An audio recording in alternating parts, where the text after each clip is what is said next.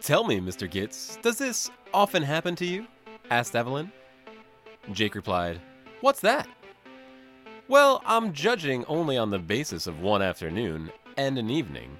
But, if this is how you go about your work, I'd say you're lucky to, get through a whole day." Jake replied, "Actually, this hasn't happened to me in a long time." Recognize this quote's movie?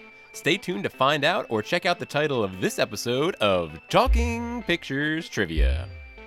Welcome to Talking Pictures Trivia, the podcast in which a group of geographically challenged friends explore movies through trivia as an excuse to keep their friendships alive. I'm one of these friends and today's host, Nick, and with me is... Tom. Additionally, joining us as guests this week are... Ragnar. Steve. Thanks for joining us. Ragnar has joined us for 8 episodes such as A Quiet Place, House, and Parasite. Steve has joined us for The Englishman Who Went Up a Hill But Came Down a Mountain. Ragnar and Steve conveniently still like movies. For those joining us for the first time, we start off each episode with a movie quiz, as these pivotal questions will determine who earns today's trivia crown. In round 1, each question is worth 1 point, and in round 2, each question is worth 2 points. Then, once the fierce competition is over, we follow it up with our famous movie rant where anything goes. Tom, tell us about today's film. Today we are preparing for the new movie, The Batman, by going back to 1974. Muhammad Ali and George Foreman have their rumble in the jungle, Stephen King releases his first novel, Carrie, and the Sears Tower becomes the world's tallest building. During all of this, Roman Polanski's movie, Chinatown, was released in theaters alongside The Conversation, Dirty Mary, Crazy Larry, and Death Wish. Matt Reeves, the director of the upcoming movie, The Batman, has said that Chinatown was influential, and Batman in The Batman will be returning to his detective roots. Wait, so I didn't know the Batman is going to return to its detective roots, because I saw a trailer where he was getting shot by multiple machine guns and he's like, that Listen, a lot can happen in 3 hours, okay? Well, I will say, very Chinatown. Yeah, Matt Reeves. I mean, Batman was a detective, right?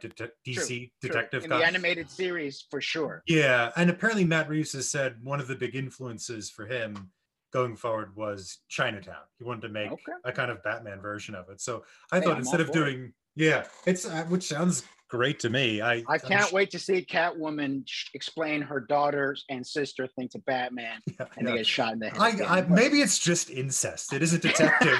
He was referring to incest. We completely misread it. Oh, no. Nick, if you had one word to describe Chinatown, what would it be? Hot. Ragnar? Sad. Steve? Haberdashery. And my word would be meaningless. Oh, no! It's time for question 1. What is bad for the grass? Done, or whatever the word was, I forgot. Locked in. Locked in. Locked in. You usually say that before you leave. Done. Locked in.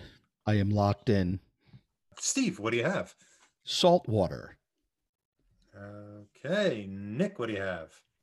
I also have salt water, and I will not be using an accent. Okay. And Ragnar, what do you have? I will be using an... No, I'm just kidding. Salt water, of course. Salt water. Okay, very good. Points for everyone. Start off with an easy one. And I brought this question forward because I think this is one of the great Los Angeles movies, both in its look. I mean, so many movies are set in Los Angeles, and Los Angeles doesn't look like anything. It's just sort of 2-story building sprawl. But this movie actually grabs Los Angeles as an aesthetic. And in part of that is the look. And also I think it's that it's buried in Los Angeles history. The water wars of the first 2 decades of the 20th century are very important as is water for, understanding that part of the country. Life. Yeah, right. And I wanted to talk about the kind of the setting, both historically and aesthetically. I'm going to go a little bit off topic because I think you want to talk within the confines of the movie. But one of the things that really jumped out at me is I find it interesting when a movie in the 70s depicts the 30s. A lot of times movies, when they go back, it just doesn't feel right. And this one did feel right to me. So it is part of your aesthetic inquiry.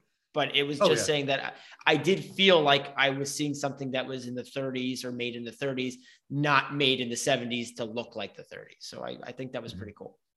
I would say directly to what you had just said that, and I also have just visited there. The one thing this movie does for people that don't know is it reminds you how dry Los Angeles is.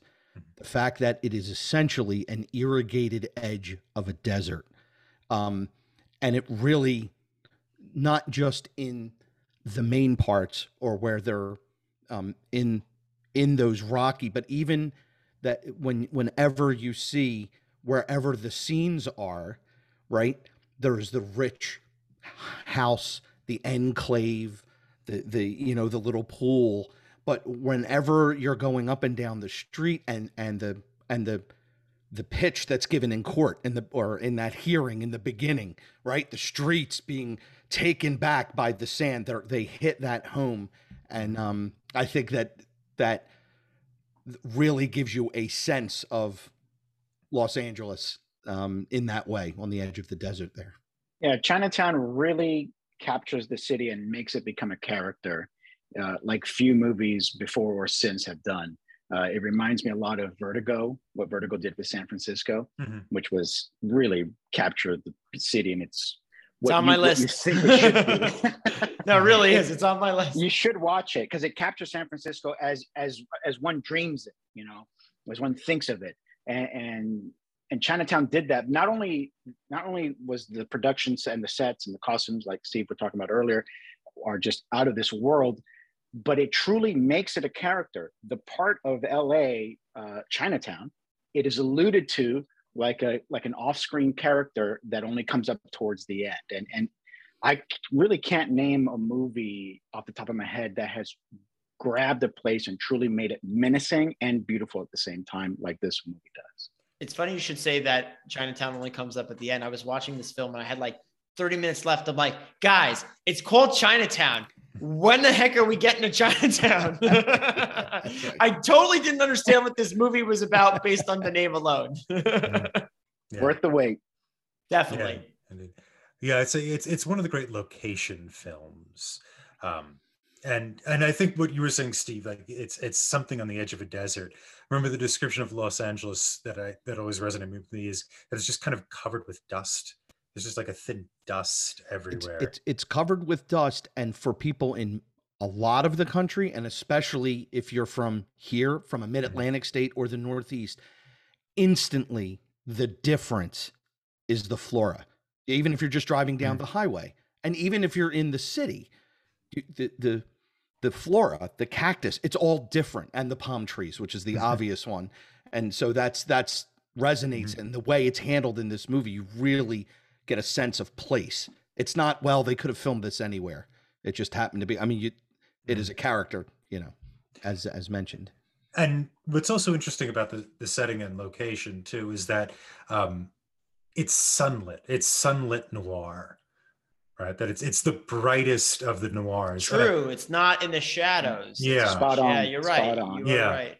And that's and I think that's part of what you were saying, Ragnar, where there's different parts of the city or the city itself that is a character that's sort of also hanging off screen.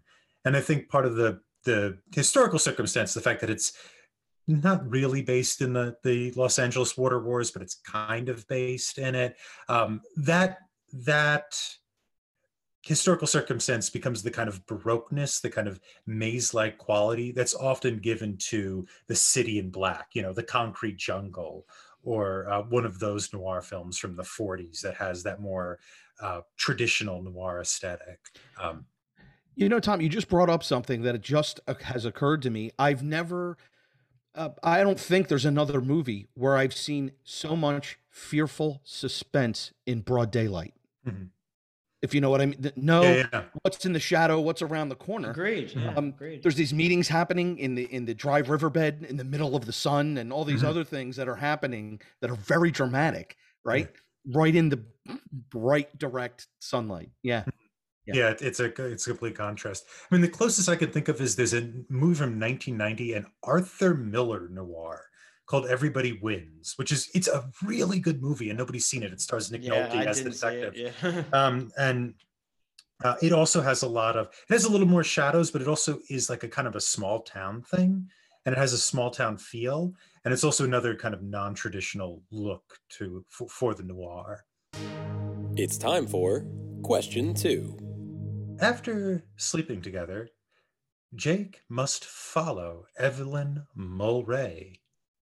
What does he do to track her? Locked in. To track her. Be able to track her, to follow her. Why'd you emphasize her? I was thinking of a different scene when he was trying to get information. Ah, gotcha. This is after they've slept together. Locked in. I'm going to have to lock in. It's probably going to be so obvious when you guys give the correct answer. All right, Nick, what do you have? He follows her in his car. Okay. You are not wrong. Actually, I remember this. Yeah. To the house. Yeah. Smart. With the woman. Smart. Mhm. Steve, what do you have? Kicks and breaks her right tail light on her car. Okay. And Ragnar, what do you have? Indeed, he does break the tail light. Okay, very good. He breaks the tail light.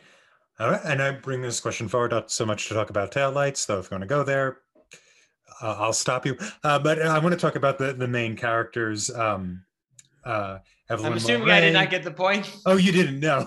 Sorry. It was how does he trail her? Yeah.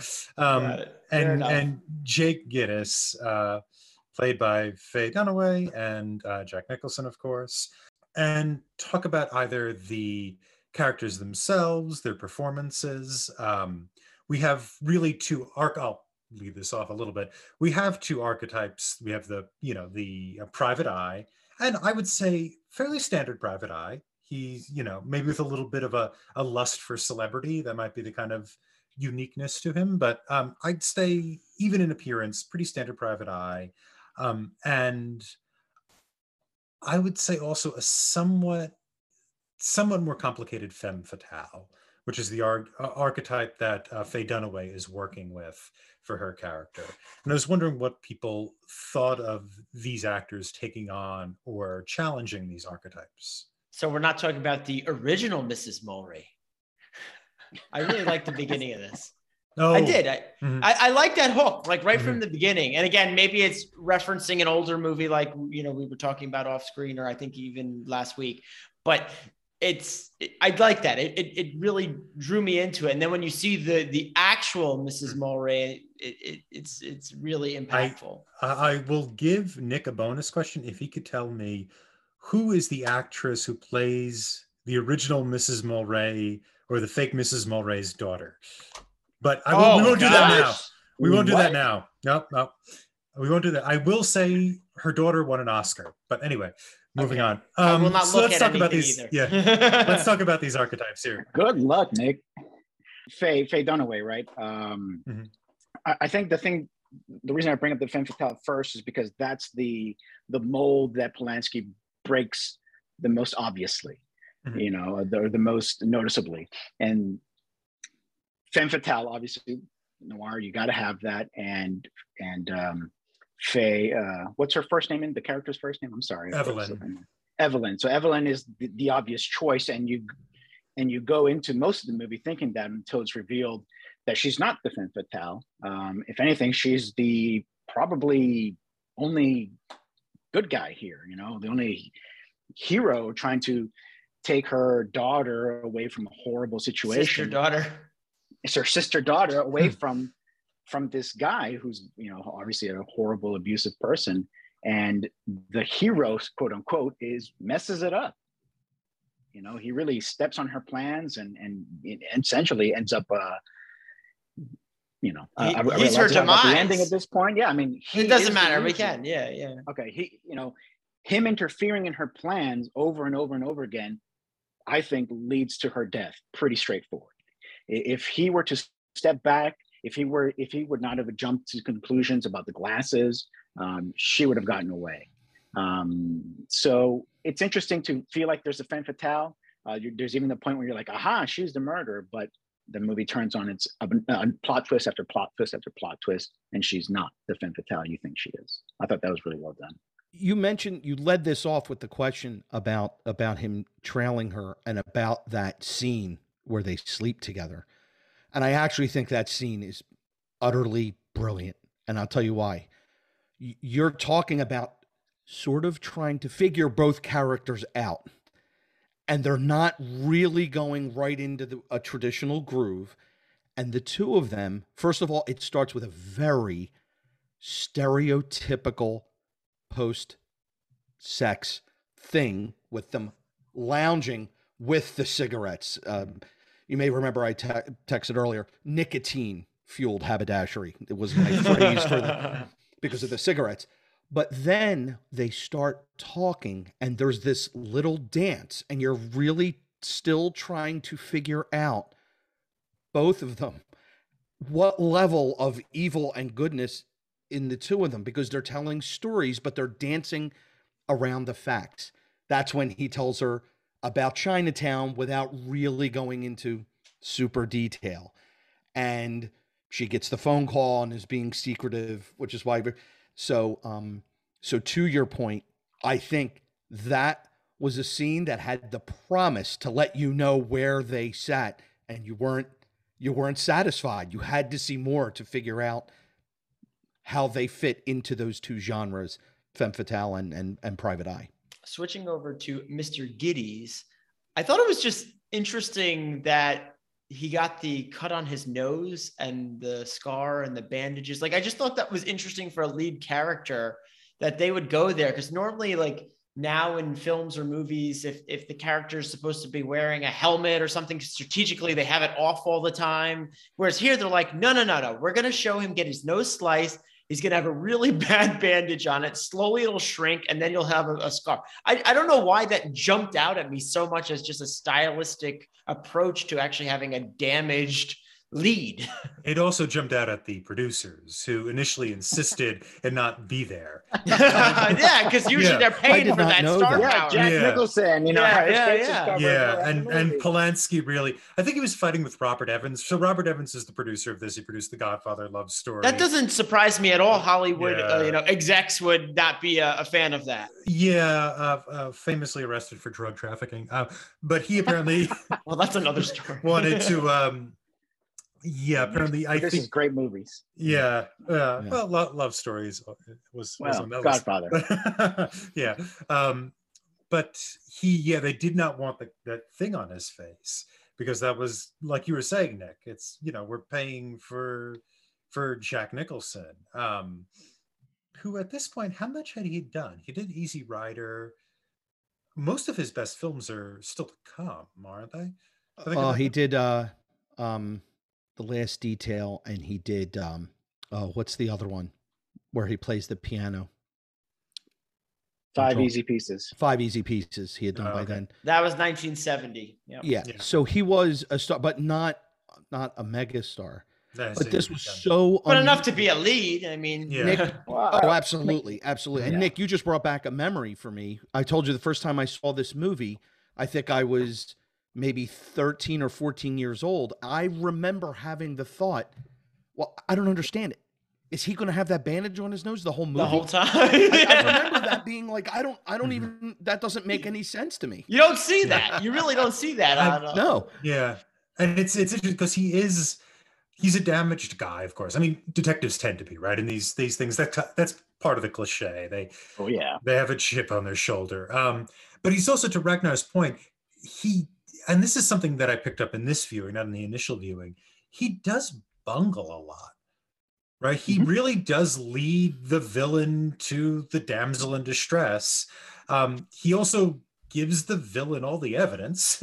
Yeah, but Tom, he's really slick. No, but you know what it is? It's the confidence. He's really slick about it. I mean, he's clearly terrific at his job. He's not an idiot. The way he works the people at the water department is very clever. He knows his level. He knows lowlifes. He knows secretaries. He knows police stations. He knows adulteress. He knows adultery, right? He understands those things. But when you get into this type of world, like there's a sort of high society. Yeah. It's not only is it high society, it's also like malicious in a way. They go a different way. Yeah, that's more profound than cheating on your wife, which seems to be his bread and butter, right? He busts people and actually presumably actors, because this man apparently has something of a celebrity building in Hollywood. He gets pictures of the wife cheating or the husband cheating or whatnot. But we're so far beyond that. I mean, it's not only are you destroying a bunch of people's lives, there's also like raping your daughter and having a kid with her. And there's this just profound greed. And, it's like it's this guy who's kind of dealt with people who are, inclined to cheat on their wife, and then he meets the devil, right? Like he goes up against the devil. Well, even in the end of the film, Tom, when he's talking to Noah Cross, he's like, how much are you worth? And he's like, keeps up in the number, and he's like, 10 million, more than 10. He's like, oh yeah. He's like, why are you even doing this? And it's just for fun for this guy to like play God almost, or just do whatever the heck he wants. Well, it's crazy. Tom, I think you nailed it with that, because he knows his level. I think that's perfectly said. He knows his level, adultery and all that stuff, secretaries and that. But when he goes up against power, I mean, this is why Noah Cross is doing it. It's for power. Mm-hmm. And when you are playing on those stakes, that level, Noah's going to do whatever it takes. He doesn't care who he has to kill. Gittes is way out of his league here. And the scene that really nails it home, it brings it to what you just said, is towards the end of the movie where Faye Dunaway's character is trying to get away in the car, and Jack Nicholson yells out and says, "Put the gun away, let the police handle this." Mm-hmm. And she laughs at, and she doesn't laugh at him she basically laughs at him because he owns the police. Yes. So he looks like a little child in like, don't you get it? Way out of his league, like he doesn't get it because he's playing on a much lower, and that's why he bungles it, because he has not gone up against someone of Noah's Cross. And at the end, I mean, to me, the reason to get Jack Nicholson, the reason to pay him the big money is for his face at the end of the movie. Mm-hmm. When he's being carried away, he is broken. You can tell he had a character arc. He was learning to care more, and all that stuff. He forgoes money that much higher than what he was offered. And then it happens in Chinatown, and he's being pushed away, and he's dead. He's gone. He's gone. Yeah. And it's happened again. Remember exactly. And so now that's the realization that wasn't just a one-off. Mm-hmm. Exactly. I just am susceptible to this bungling. And what I tried to make happen, the exact opposite happened. And I actually derailed the whole. Exactly. Yeah. Yep. And that's why I don't like the sequel. Like, to me, at the end of Chinatown, he'll never do this again. He's done. He's going to stick to low lives, and he's never going to step out of line. That's the tragedy of this movie. He was broken. So that's why the sequel to me just doesn't work. When did the sequel come out? Like a decade later or something like that. That's always a sign. I used to tell people, see Roger Rabbit, which was a happy little cartoony remake. That's more worth your time than the Two Jakes. And it was directed by Nicholson because Polanski had fled America at that point. Right. It was written by the same Robert Towne wrote it, and it was initially planned as a trilogy. It was Chinatown, really, this, and then there was going to be one set in the 1960s when Jake was going through a no-fault divorce and blah. I didn't know that. How about mystery that? Was gonna, but the Two Jakes failed so terribly that they just decided not to make a some movies they should just stop. They're not meant to be trilogies. Then this is good. Yeah. Moving on. Godfather. Sorry. Well, Yeah, they two solid ones, two solid, right? It was Yeah, the third. right, It was yeah. the third. 2 out of 3 ain't bad. Well, 2 out of 3 ain't bad. But that's another one where Okay. there was a big gap in time as well. Yeah, it was the bigger one because Godfather Giant. also was 89, Godfather 3. But Yeah, it was Oh, a big wow. gap. No, there was a big gap. here we are at the end of round 1, and at the end of round 1, we have Ragnar and Steve in the lead, tied with 2 points apiece, and Nick is on their tail with 1 point. We will see you after these messages. Have an idea for an ad? Is it a fake product? We'll air it. Send us an audio clip of your fake ad, and after it goes through our rigorous and strict reviewing process, we'll fit it into an episode. Don't have an idea for an ad? Make one anyway and send it to fakeads@talkingpicturestrivia.com or call 201-467-8679 and leave a voicemail of your ad. You'd sound really good on radio. This ad requesting fake ads is a real ad requesting you to send us fake ads. Seriously, send us your fake ads. And we're back. We're at the critical point of our episode where we ask the guests a key question. And this one's going to go out to both Ragnar and Steve individually. If you could write your own sequel for Chinatown, what would be the plot? And clearly, it wouldn't be the plot of Two Jakes. If I were to write a sequel, which I wouldn't, I would leave this be. But if they poured a dump truck full of cash on my front porch, then I would write a sequel, and it would be about Jake perhaps one last time finding his way to try to do the right thing. I would depict a broken character after the events of Chinatown. Years later, maybe he has an alcohol problem at this point. He gets pulled into some kind of mystery. He doesn't want to be involved in it, but something, obviously catches his attention, and he goes for it one last time, maybe in a different city. Maybe he's moved on. And maybe, I don't want to spoil it, but maybe he gives his life at the end of it. But it would be kind of one last shot at redemption. I appreciate how you will not spoil a movie that is just completely theoretical, but thank you, Ragnar. I'm waiting for Jack Nicholson to give me a call once he. Spoiler-free zone here. Mm-hmm. Steve, we're going to flip it back over to you. What do you got for us? Something similar. I would have a period of make it establish in the new movie that he's been out of this business for quite a while, but something that happens to him of a very personal nature drags him sort of involuntarily back into having to investigate something that affects a close friend or a love interest. He didn't seem to have much of a family, so that wouldn't make sense. It unwillingly drags him in, and even making references to his earlier life and earlier failures, finds a way to be successful. I'll give away the happy ending, that he winds up maybe being personally damaged or even killed, but doing some good, and him ending his life with doing something good. Interesting. Steve, just like The Godfather 3, just when I thought I was out, they pull me back in. That's it. You got it. Except no Sofia Coppola and no George Hamilton or whatever it was. No.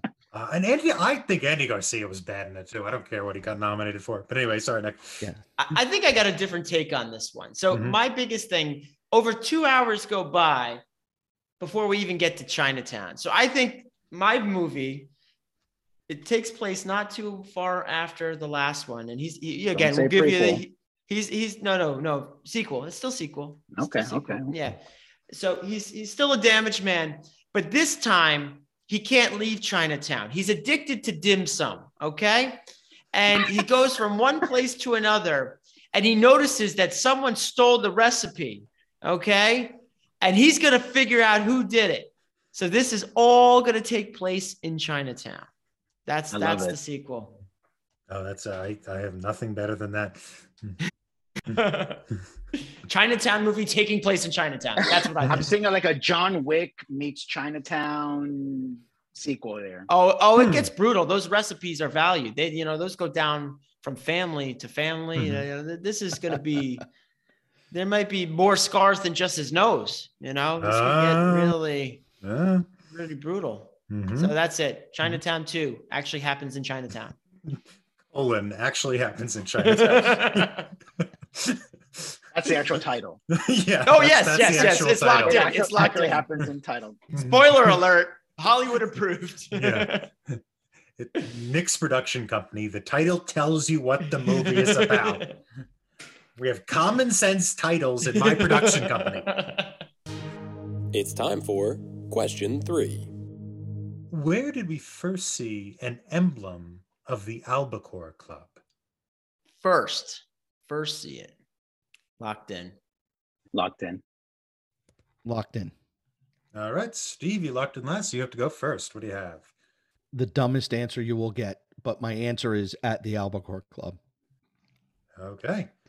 Very good. Ragnar, you locked in second. What do you have? You know, Steve, I don't think you're wrong. But it was at the docks when he's going to meet this guy who's going to drive him to meet Noah Cross. You see the kind of the flag waving. I don't know if that is the actual location of the club, but that's where I remember seeing it. Okay, this is great because I'm just combining your two answers. The flag at the Albacore Club, because I'm pretty sure that was the Albacore Club, because why else would they have the flag for the Albacore Club? Oh, sadly, no points are awarded. Oh, it wasn't with the old people. What? It was not. It wasn't with It wasn't the the old old people. people. The Oh, first okay, time you okay. see the Albacore Club symbol is in the assistant director's office. Assistant. Oh. Yeah, who Right. played? I'm saying, Yeah, but I don't remember yeah. it actually. Yeah. Yeah. Right, that- right behind Jack Nicholson. Yeah, It was there? Played by 5-time Golden Glove nominee John Hillerman. Yes, he was Magnum PI's boss. He was, yeah. Yes. Yeah, he was a very successful television actor. And also a Detective Connection, although Magnum PI wasn't on the screen yet. But anyway, so I brought this up to talk about the kind of the conspiracies and the actual plot itself and how it unfolds. I say KJ in our discussions, and we'll just make this public because KJ can edit it if he doesn't like it, says he isn't too fond of the plot. He finds it too cliffhangery, possibly, which, since there aren't any cliffhangers in the movie, I don't quite follow. I think the plot is incredibly economic, and there's also like a few mysteries that are kind of layered on top of each other. And what makes it work for me so well is that everyone has an alternative motive in what they're doing, with the exception of Jake. And it's, when you go back and revisit it, it's clear what that motive is at all times. And it all kind of, it's never explained to you, but it's kind of clear by the end. And I was wondering what people thought of that plot. It's great to comment on someone's comments who's not on the show, because then they can't say anything. Exactly. But I'm gonna trash him. I'm gonna trash Yeah, him. no. I think the word we were looking for is not cliffhanger, but deep. And that's the same reason I enjoyed this plot. I thought it was pretty deep with some twists and turns, especially for this era. I didn't know they had such complex storylines. I don't know why I felt that, but I did.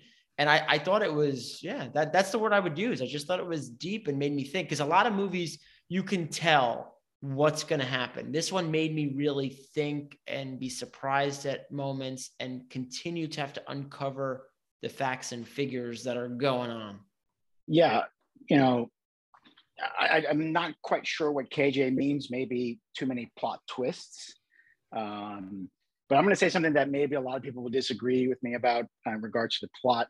Cut him off. No, just kidding. How do you mute him? And this goes almost pretty much to all noir films.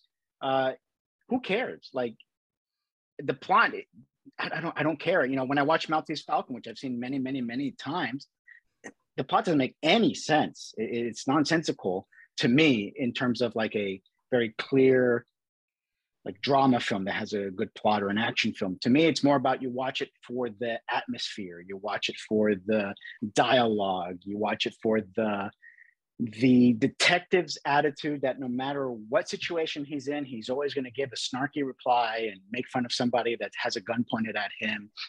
So yes, I do think the plot is cool. The water kind of like controversy and all that, but the film is just laying that out, doesn't even care, because in the end, it's just about that moment. It's about these moments of character interaction, not really about the plot.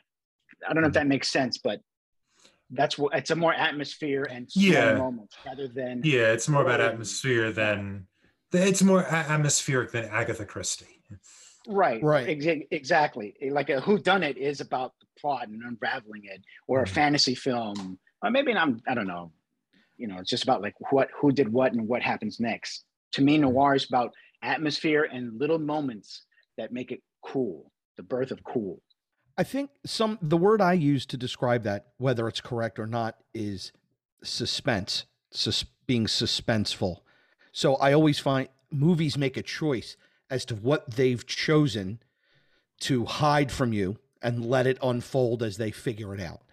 And sometimes I'll watch a movie and say, that was a little bit unnecessarily suspenseful. Like we could have gotten to the answer of that little part. I thought, for me, this movie handles that nice and evenly. We don't know about the fact that it's not really his wife that came in. And then we really don't know what her background is. And then but it's nice and it's steady and it's just the right level.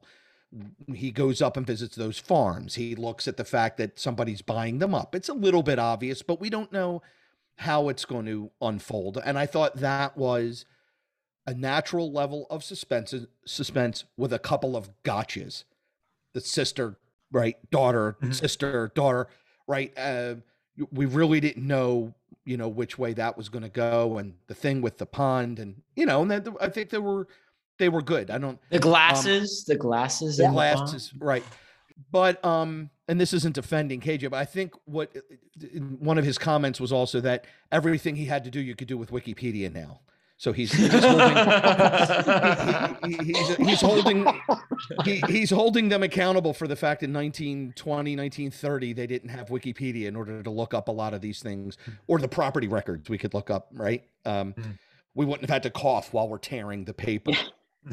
And as we all know, the internet and even fax machines would have ruined most 60s spy movies, right?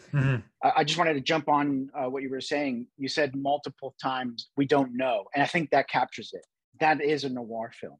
That is the point. We don't know. And it's for every answer we get, there are two more questions. And for every answer we get, that is the point. That's the atmosphere. That's True. The suspense. And the best ones, like Chinatown, the answers were kind of there since the beginning, if you pay attention. At the very beginning, he says, it's bad for the glass.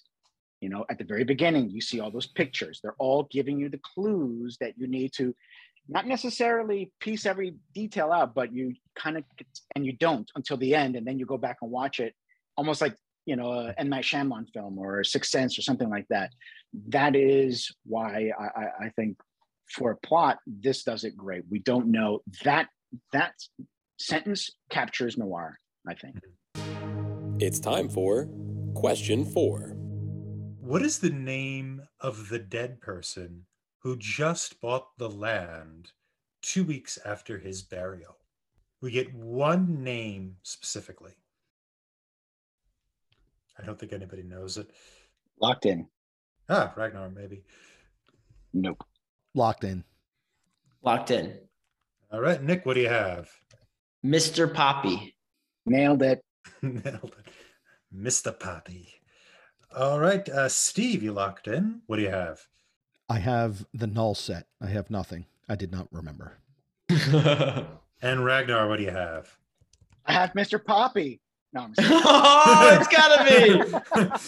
I don't know, but I'm going to shoot for 1 point. His first name starts with a J. There you go. All right. It does. I don't know. You can't get a point for a I letter. don't know Yes, if you I can can. win an episode on that. Yeah. One, We all threw the 1 out of ball. 26 chances there, right? All We right. all threw the ball. My ball got I farthest. think we are going to have to go into a bonus because the answer was Jasper Lamar Crab. Oh, there were 3 names we could have. Yeah. Yeah. So I brought this up really to talk about the man behind it all, Noah Cross, played by legend John Huston. For you who don't know, I'm sure everybody does, John Huston was the director of The Maltese Falcon. It's one of the great first film accomplishments. How do we say that? That was the most awkward way to say that. One of the great accomplishments. He done a good job. Yeah. He done do a good job, but it was The Maltese Falcon was his first film, and it already shot him up. He's from a legendary Hollywood family going back to the silent film era with Walter Huston, his father, and continued with Angelica. We're going to watch his last movie next quarter. Yeah, by the way, Jack Nicholson was dating Angelica Houston while they were filming this. I did know that. Yes. That was a little awkward as he's saying, Awkward. "What are your designs on my daughter?" when Yeah. he was actually dating John Huston's daughter. Authentic, Yeah. very authentic. Yeah, very good. Yeah. Oh, right. In third quarter, I think it's third quarter, we're doing John Huston's final film, the adaptation of James Joyce's The Dead, which is a miracle. That movie is a miracle. It shouldn't work, and it works beautifully. I would recommend it even higher than this, but since we're not doing that right now. Yeah, no, I look forward to Okay. that. Yeah. Have you seen The Dead? Have you seen that then, Ragnar? Just the great. You guys haven't seen, seen- not the dead. I would say if you guys can, it's John Huston's. He directed it from a hospital bed as he was dying, and it's starring Wow. Angelica That's Houston. commitment. Yeah, All right, I'll check it out. yeah. But anyway, back to John Huston, the actor, and his performance and Cross, as well as there's a bunch of threads we could pull on here.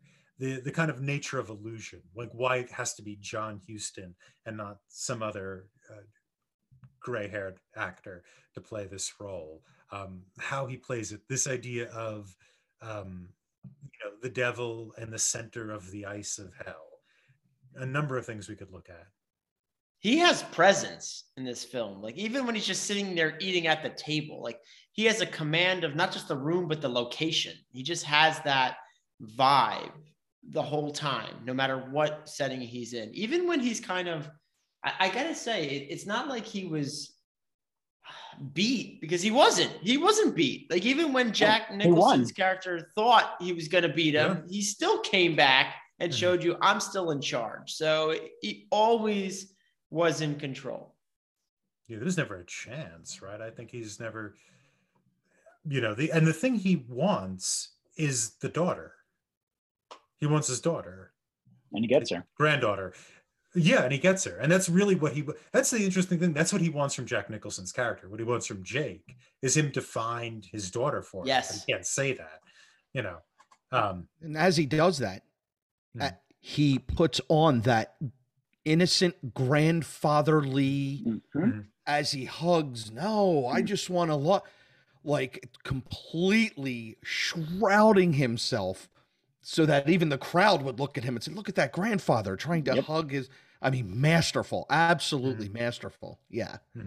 And the granddaughter will never know, because all she'll remember is him crying with her and shocked, and he takes her away. Oh, what a horrible thing happened. Let me protect you. And then probably in a few months, he gets the water thing done. Like he wins flat out. Yeah. Definitely. That's why this movie hits you hard. Yeah. Just real quick, I wanted to touch about kind of like this connection to the past. Huston was used in this movie because as a nod to the past. This whole movie is a nod to the past. He did Maltese Falcon, which some people can say it's the first American noir, or really hit it off, really made it popular. It reminds me of Wild Strawberries, where Ingmar Bergman does the same thing with the director of Phantom Carriage. So it's kind of just like almost feels like the director finally gets to have his hero on the set, you know, and he gets to be with John Huston, get his take on it, on what's happening. I think it's a massive nod to the genre that he helped develop. Mhm. And Yeah. he's a very good actor. The scene where he is having lunch with Jake, I thought was absolutely Yeah, it was brilliant. great. Yeah. You can tell he's got that, he's an older man, but you know that he is powerful from the way he handles himself, but he's turning it on and off. And Jake is ready to get up and leave. And he says, "Don't leave, sit down. Let's talk about this." By the way, that the movie is very famous for the "Forget it, Jake, it's Chinatown" quote. That is the second best quote in this movie to my liking, because I like things that are a little more outrageous and funny. When he says, when Jake says to him, "I know you're respectable. You don't want your name sullied."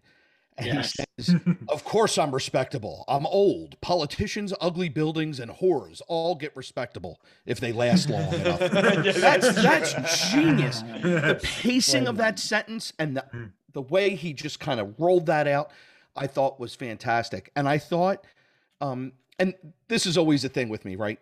Whenever you look back at who else could have played that role, and you're just like, no way. My famous one is Carl Malden actually read for The Godfather to play Don Corleone. That's a true story. And of course, now you're like, what?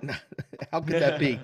And so I've read Ralph Bellamy and other older actors at that time that all could have done that. But his presence, and that was mentioned before, that's it. His presence, the way he did that role was really, really, and he was not, was not the kind of wealthy person that looked like he was, driving up in a Lamborghini and wearing, fancy, clothes.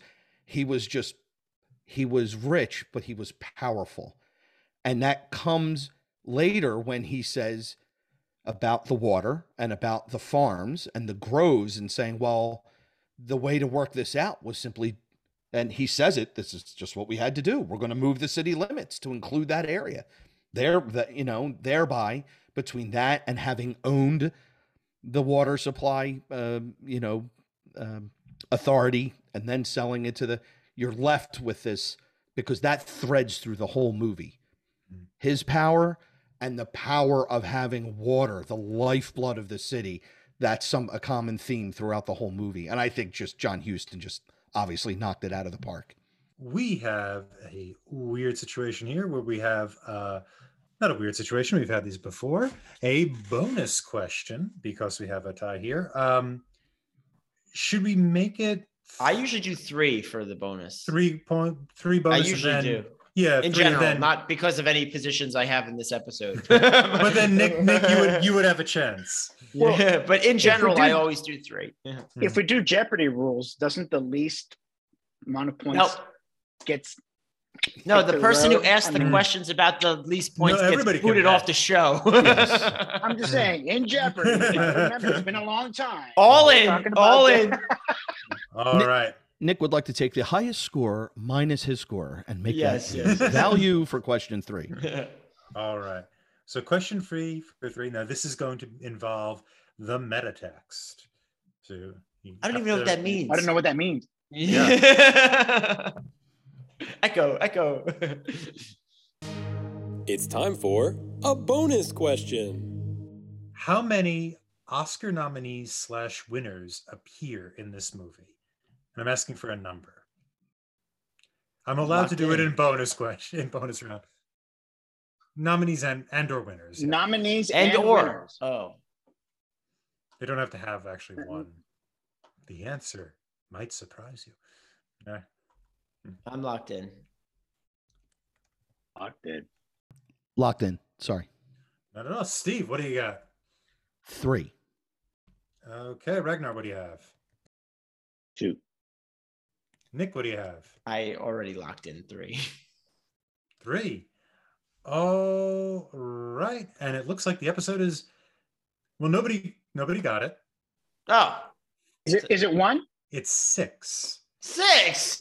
Steve was closest, and so Wait, Steve Nick gets- and Steve. Nick and Steve were matter. This It is the doesn't problem. matter. Oh my goodness. What a disaster. Wait, your sound went off, Ragnar. You're so mad. Your sound went off.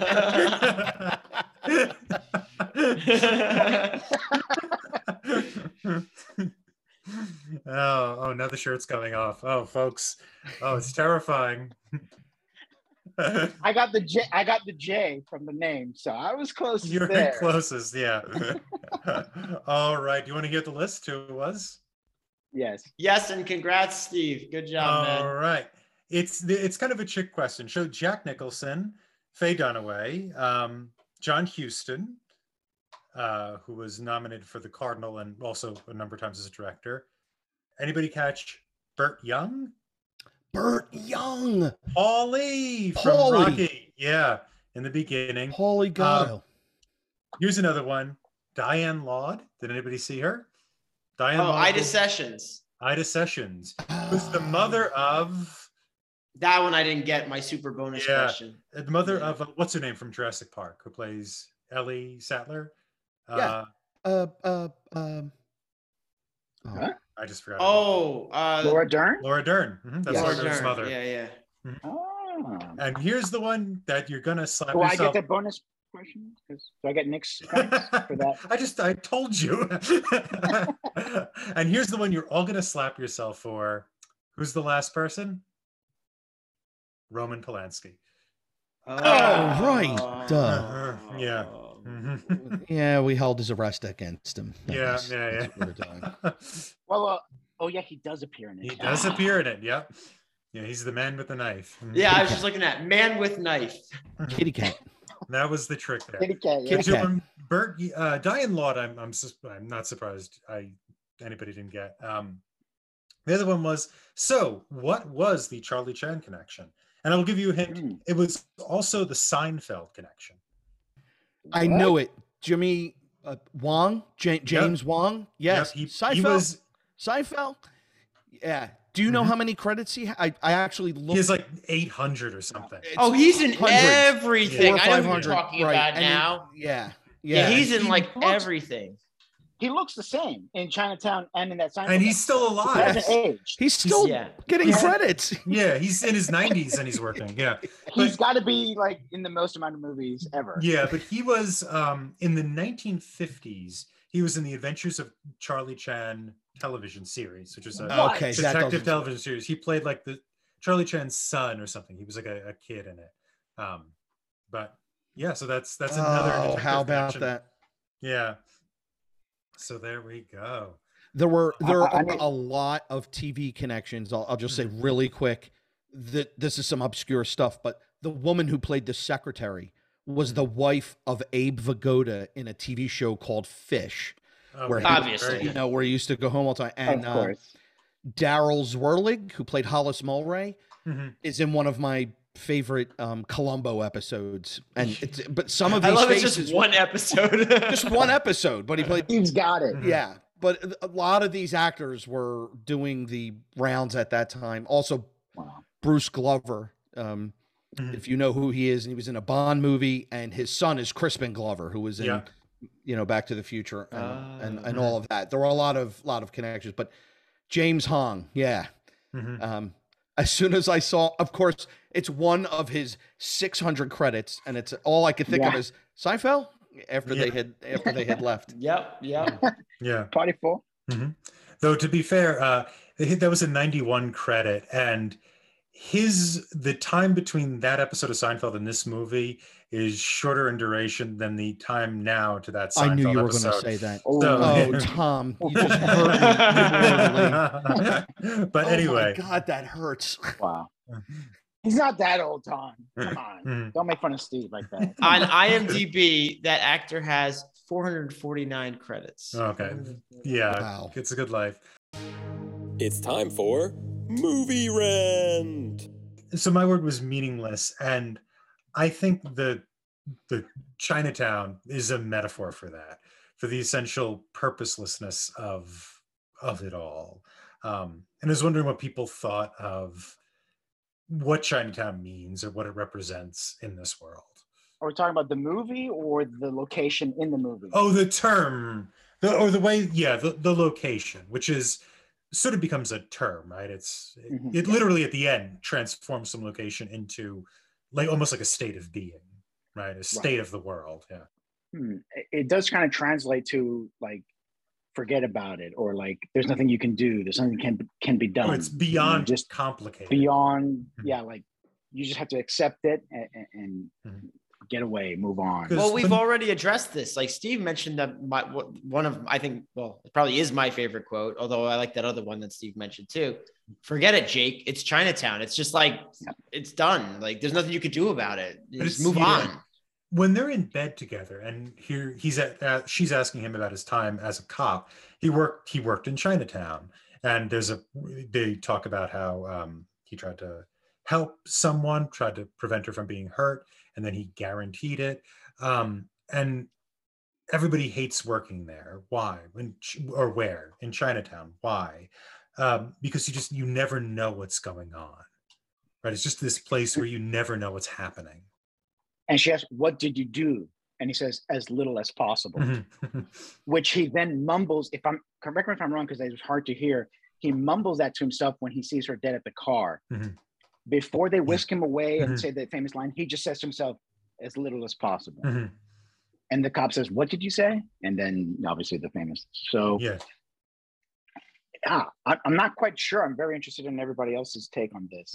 There's pieces there, but I can't put them together. No, it makes sense based on Tom's thesis here. Even before he was saying everything Mr. Giddy does here doesn't work. So in the end, everything he did in this movie is meaningless, because in the end result, the old rich guy got what he wanted, and he got his granddaughter/daughter, and he got the water thing going on. Like everything, and all he did was spin his wheels this whole time. Thanks to him, he got that stuff. Right. Thanks to Giddy. And hurt everyone that he cared about in the process. I mean, that's really... She would have gotten away with it. So, yeah. And that moment, the helplessness and the futility for me hits a peak just as John Huston puts his arms around that girl and walks away. And none of it the futility of it brings together that whole, foreshadowing of it before, for sure. But it's a story, but now you're seeing it. And it just, even with trying the best, and you kind of, in your heart, like with the protagonist, you're like, you want something they're doing to work, and maybe this will go a good way. And it absolutely did not. It was absolutely, not only was it a futile attempt to make things better, the attempt to make it better made it considerably worse. And that's a real humbling thing at the end of the movie. What's great about this film is we're used to the main protagonist being built up, overcoming adversity, and succeeding against the corrupt, wealthy guy in the end. We did not get that. We got the furthest from that. And somehow we're still comfortable with that quote at the end, leading us off. Like, well, you're comfortable. No. That's why I'm drinking wine. No, what I mean by comfortable is that we still enjoy. We don't feel betrayed. Oh, okay. Sometimes in a movie you feel betrayed. That's more of what I meant. Like we accept it even if we don't like it. That's a very good point. Yeah. Nick, I think that's the main difference between noir and, let's say, action. Because in action films, we're used to that. We're used to somehow, against all odds, the hero wins everything. In noir films, it's kind of the opposite. We're expecting everything to just go to hell at the end, but there's a glimmer of hope. The protagonist learns something, or people who are enemies are friends, like at the end of Double Indemnity. Chinatown takes it one step further and just says, no, it all sucks. Right. There's no silver lining. There's no lessons learned. I sometimes refer to that as a moral victory, right? So right, not a noir film, but Rocky loses, which perfect. Exactly. But he got the girl and he lasted the whole fight. There is no moral victory at the end of this. There's Spoiler. no, there's, Just kidding. there's no silver lining. It's just a cloud. Exactly. It's raining and you're wet and it sucks and your nose is cut. That's it. There's nothing. Exactly. There's no moral victory. Yeah. Chinatown is you're screaming Adrian at the end, and she's gone. She Mhm. left. No one comes She's to dead. the rescue. Yeah, she died. Chinatown. She left with 'Cause Mick. she lost. She left with Mickey. Yeah. Yeah, there's a book I'll recommend, which I think has a good quote that I could draw in here. It's a edited edition called Philosophy of Film Noir, edited by Mark T. Conrad, and there's one chapter in there by Stephen M. Sanders on film noir and the meaning of life, and he pulls out this quote from Schopenhauer that nothing at all is worth our striving. Human desire is a struggle against boredom, resulting in moral wickedness. And I think that captures this sort of meaninglessness that I think the word Chinatown ends up signifying. Right? It's nothing is worth our striving. We are just bored until we are wicked. And that's it. I'd like to once again congratulate our winner of the week, Steve, in bonus round. Congratulations, Steve, though I got the same answer. Woohoo. Yeah. Acceptable very much. response. Accept. For all the Yeah. prize money Thank you and very rewards much, you're gentlemen. getting. Yeah. You can find more of our content wherever you listen to podcasts on our YouTube channel, Twitter at Talking Studios, and our website, talkingpicturestrivia.com.